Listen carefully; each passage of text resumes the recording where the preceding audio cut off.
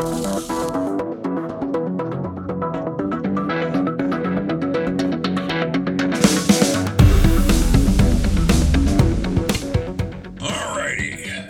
is Fusebox number 136, The Slime of Time.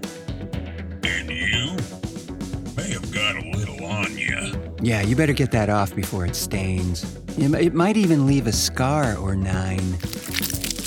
A gracious good day to you all, friends, and welcome into this, the 136th edition of Fusebox, appetizingly entitled The Slime of Time. More about that in a few moments, but in the meantime, I'm your wondering who cleans the glass ceiling host, Mark Rose, and joining me at the helm of this barnacle-encrusted garbage scow of a show is the Admiral of Amplitude himself, Milt Keynes, everybody. Wow.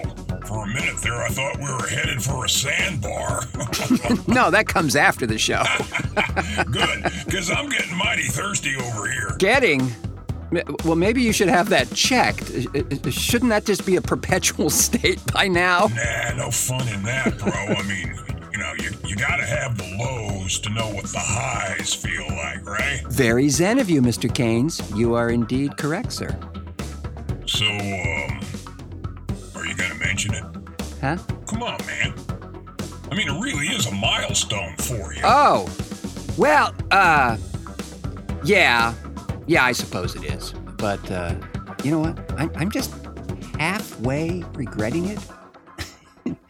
It's not because of... Well, friends, what Mr. Keynes is alluding to here is indeed a rather big milestone in terms of a program series and all that, and not this humble one that we are currently in, dear friends. Well, it's kind of the reason we're here, right? Well, yeah.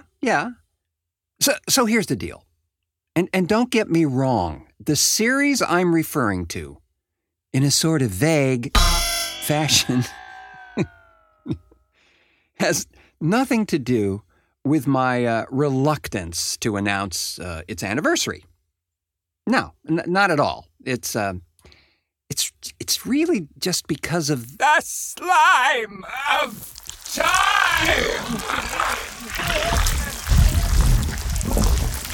Yeah, it's just all that time has gone by. I get it, but it was a thing, man. Yeah, yes, it was. There's no doubt about that, Mr. Keynes. So we speak of a radio series that my buddy Gerald McQuinn and I produced. The very first series we had ever done, and later syndicated, as it happens, back for public radio in,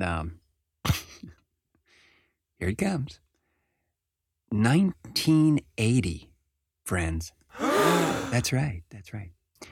It was called Dry Smoke and Whispers Radio Theater. You know, I hadn't edited a piece of tape in my entire life until that show. Now, I'd played around with reel-to-reels forever. I was and still continue to be a musician, but never really edited tape in a manner to properly tell a cohesive story. Now, this was back when you were in Florida, right? Yeah. This was back in St. Petersburg, specifically.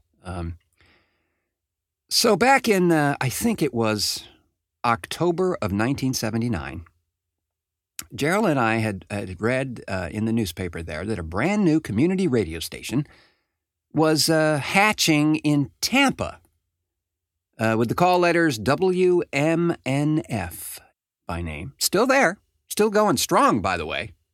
At that time, it had been on the air for about a month when we read about it in the newspaper, and only had a daylight license at that time, meaning it was only able to broadcast on a dawn till dusk type of schedule, and it was struggling precariously to get that 24-hour pass. But,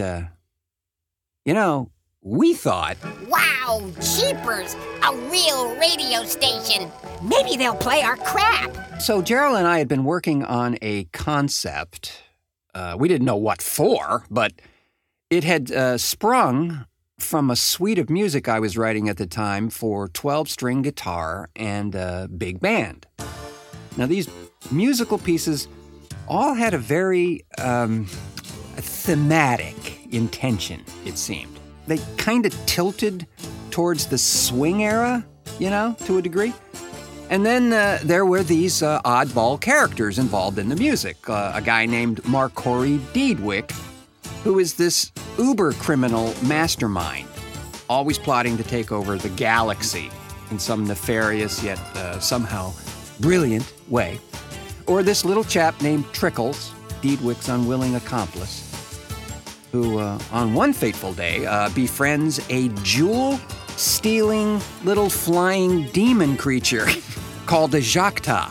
Anyway, the main character of all this was this telepathic special detective named Emil Song, living on a planet known as Quaymet. And that was in another dimension entirely and looked like a combination of Casablanca crossed with Fritz Lang's Metropolis and maybe just a little pinch of Blade Runner thrown in for good measure.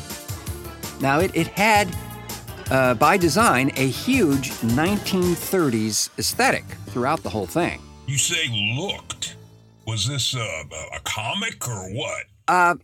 We didn't really know what it was going to be, but we had done drawings of all the primary characters. And even at one point there, created some three-dimensional models. And I mean real ones, made from wood and plastic and stuff like that. The models of ships and cars and guns. And I'm not talking about computer models, friends. That tech wasn't around yet, or at least not accessible to folks like us. Oh, sounds like you guys are building a franchise to me. Well, that was kind of the plan. But, first, we had to get the thing started somehow. And since I was a musician and had some rather modest recording gear, audio seemed to be just the most accessible and best shot for us. So I tinkered around for a bit and came up with this scene in a bar. The bar was called Slazer's Cafe, and I guess I just had one of those Robert Altman moments of inspiration there, because the idea was the whole scene was nothing more than overhearing certain discussions that were going on from table to table as the microphone drifted by each one, right? So you'd hear about the secret gun deal. Another chap was talking about the last drug raid he was busted at. Another thug was talking about the sleazy goings-on with some city official getting busted for trying to have sex with fruit in some cheap hotel room. I think the whole thing probably ran 2 minutes. Oh, wait. So, did you? That's right, sir. That was our demo that we then hand-carried into the program director's office and gleefully played for him. That was it. No story, no primary character details, no scripts, really nothing. Now, we did bring her some drawings and some pretty cool ones, I will say, at the time there. Yeah, that's when he said, "I'm calling security." Well, he could have said that. He would have been well in his rights to do so. He did not, though. What PD Rob Lorei said was, "Guys, I can't promise much right now, but I can tell you this. If we're on the air, you'll be on the air." Oh, right, because they weren't even 24 hours yet. Yeah, right, and really didn't know that they could even make this station thing go at all. Remember, this was the Reagan years, all right? They weren't too fond of this whole public broadcasting community radio thing. As a matter of fact, they were trying to defund it every step of the way. Holy carp. Yeah. So we were both excited and terrified as hell, as you can imagine, because we had kind of painted ourselves into a really interesting corner. So, again, you got to realize that neither Gerald or I had ever done anything like this before. No broadcast experience at all, other than a rabid love and respect for the medium that holds to this day. So we had to devise a way to put this show together. Now, back in those days, I didn't have access to any kind of multi-track tape machine, one that would allow you to add multiple audio tracks at the same time, usually, 4 or more, depending upon the device. Or budget. Hell, man, even those early half-inch 8-track machines were several grand at the time. Oh, my God, yeah, I know. And by the way, mine, it's in the garage. I know. But we didn't have that at that particular time. We had, at that point, 2 Pioneer 707 quarter-inch reel-to-reel machines and a Tascam cassette machine, if I recall correctly. What I also had, though, was a fair amount of, guitar pedals and an Echoplex and weird noise-making stuff like that. And that was really the gateway to the early soundscapes of the show. Gerald wrote the audio plays, and then we collaborated on storylines and character development and so forth to flesh the thing out. So, is that where the illicit drug use started? It probably should have. But you know what? There wasn't time or money for that type of recreation. As a matter of fact, it was about, a month after we had met with Rob Lorai, the program director over at WMNF, that he called. Oh, that's right. We had to use phones back then. That's right. No Insta-Chatagram book face back then, friends. Had to pick up the landline and call. Or heaven forfend, send a letter. So, Rob calls me and says that they got their certification. And now they can broadcast officially 24 hours a day, as well as getting approved for the now 70,000-watt juggernaut of a transmitter, which would definitely help in their coverage. They eventually went to 100,000 watts, of course, but at this point, that was a major milestone for them. So he says they'd love to begin airing the series in January on a weekly basis. And this was November. Holy carp. Yeah. So, needless to say, this was one hell of a learning curve. First off, as I said, I wasn't even sure how to edit tape appropriately back then, and this show had multiple scenes, ambient effects locations, special audio effects, all of which had to be created. That's right. We didn't use sound effects discs at all. This was the little hell dimension I put in place for myself. I wanted this place to sound completely alien and specific to its world. And of course, we had to have an original score. So, how soon after you got out of the psych ward did... Yeah, that could have happened as well. Some said it probably did. But as this was, a huge undertaking for 2 people. But, looking back now... You mean 40 years ago, right? 40. The slime of time!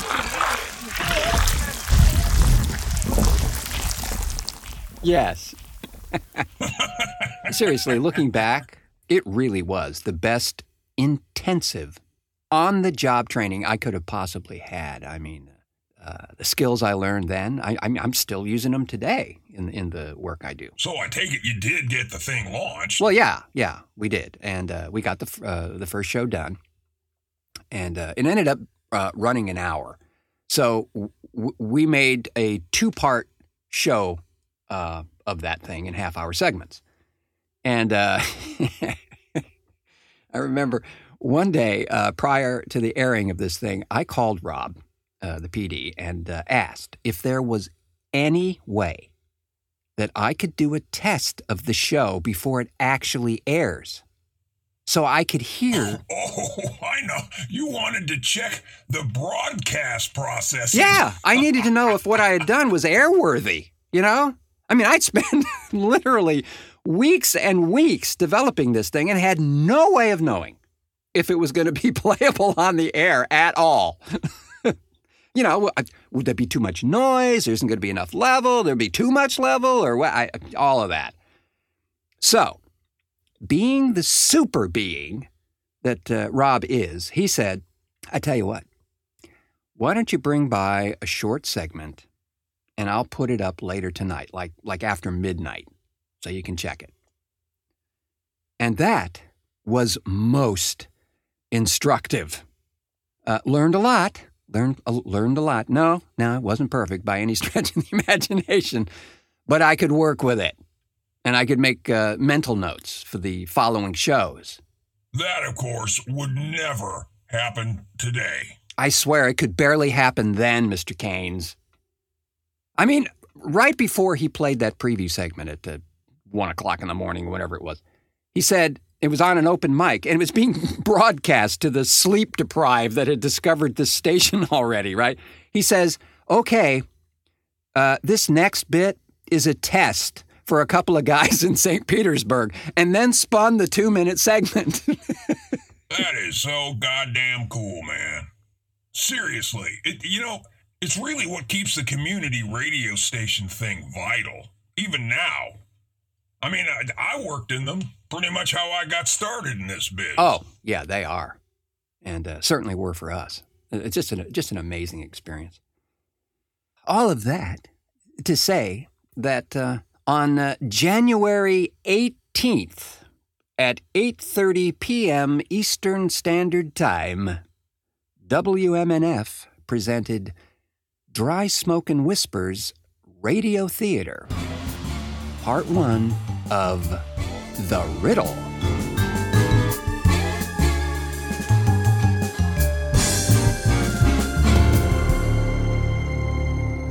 And that went for how long? Well, we produced it up until about 1985. Took a few breaks here and there, but we were doing actually a second series around 1983 as a sort of season replacement for Dry Smoke called Anomaly Calling, which was an anthology series. It had short stories in each half hour that were offbeat and, of course, odd.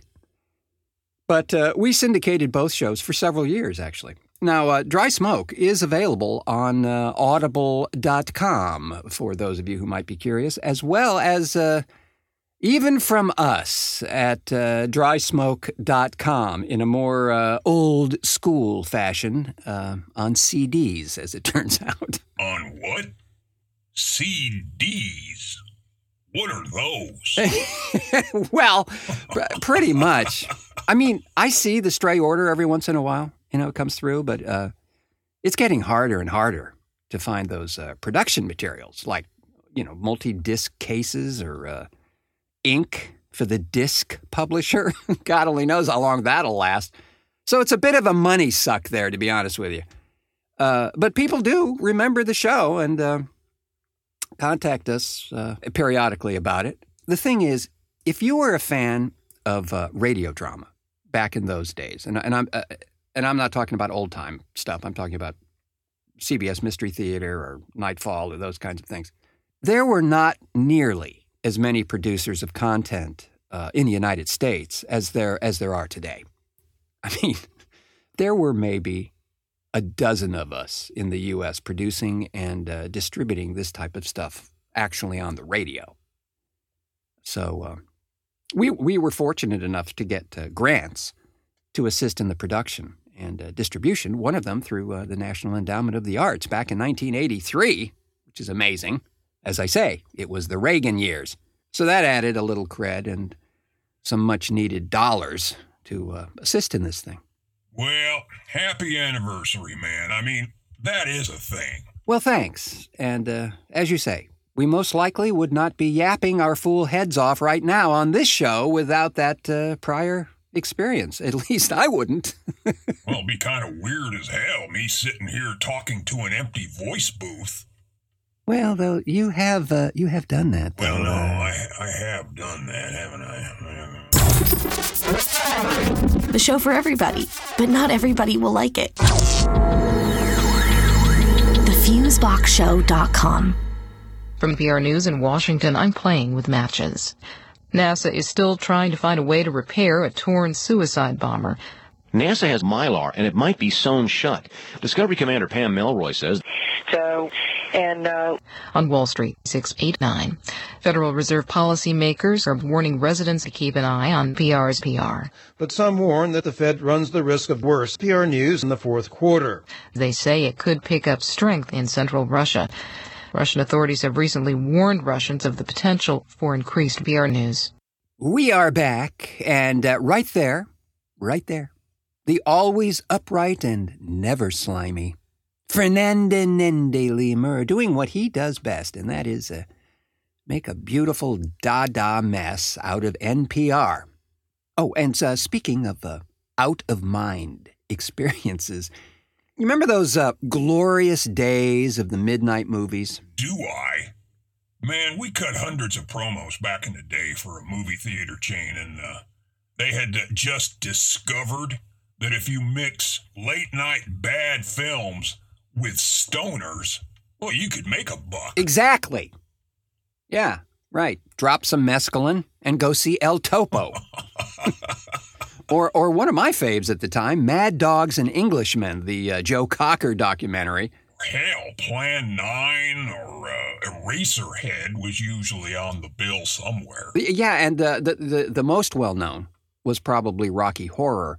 But, there were dozens. Pink Flamingos, Evil Dead, the list goes on and on, depending on the decade.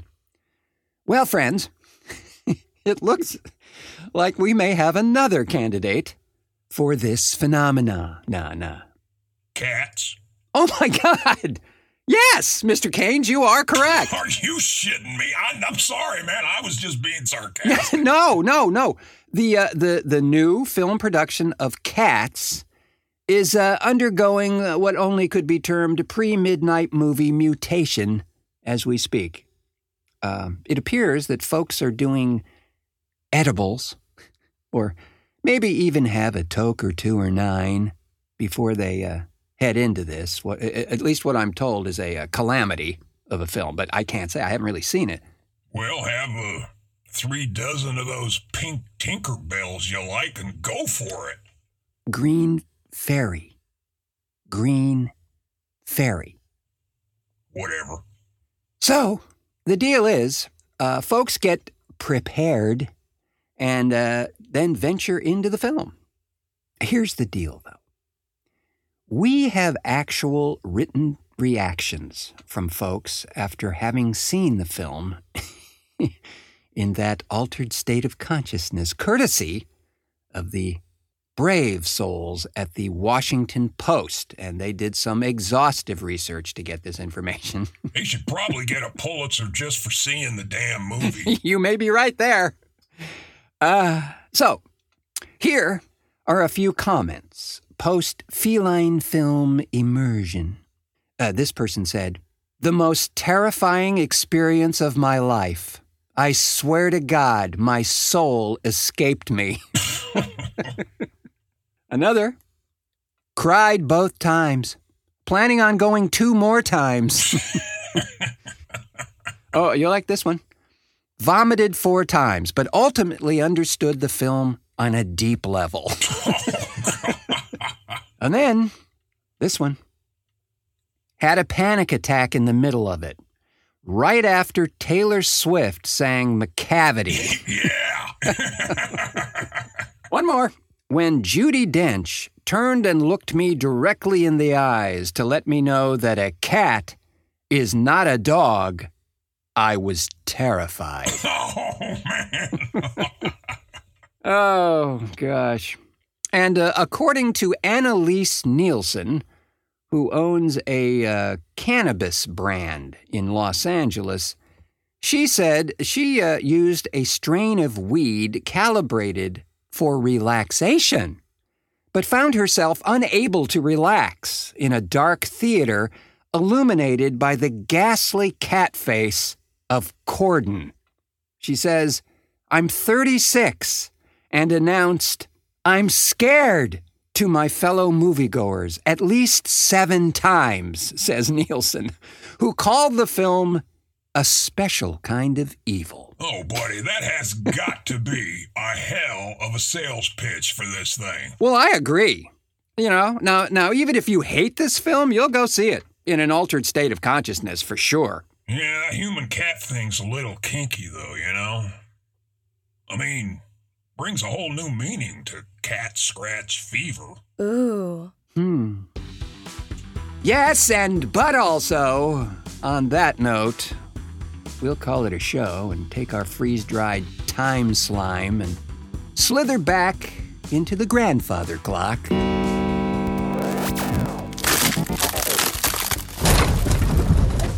But not before thanking our contributors to this memory-soaked audio nightmare, Fernanda Lemur and Zoe Nelson, and also a happy anniversary to Gerald McQuinn as well for blazing a trail with me on those fateful days back then in the antediluvian past. It was truly a thing. Thanks as always to the Doctor of Decibels, Milt Keynes, for technical assistance. A pleasure as always. Of course, where would any of this be without you, friends, for risking life and limb by pushing play on this edition of the show? We so appreciate you coming along with us on this journey and urge you to like and subscribe if you have not otherwise done so, wherever you found this program, be it Apple Podcasts, Stitcher, or the very Unsug themselves. I hear we're also lurking on iHeartRadio now, so there's that. Soon to be on Spotify, I am told, as well, so there's really no use in resisting. We have you surrounded. Thanks for taking a slight rewind journey with us this time out, friends. I have been your Making Mud Pies Out of the Sands of Time host, Mark Rose, saying, until our next cartoon.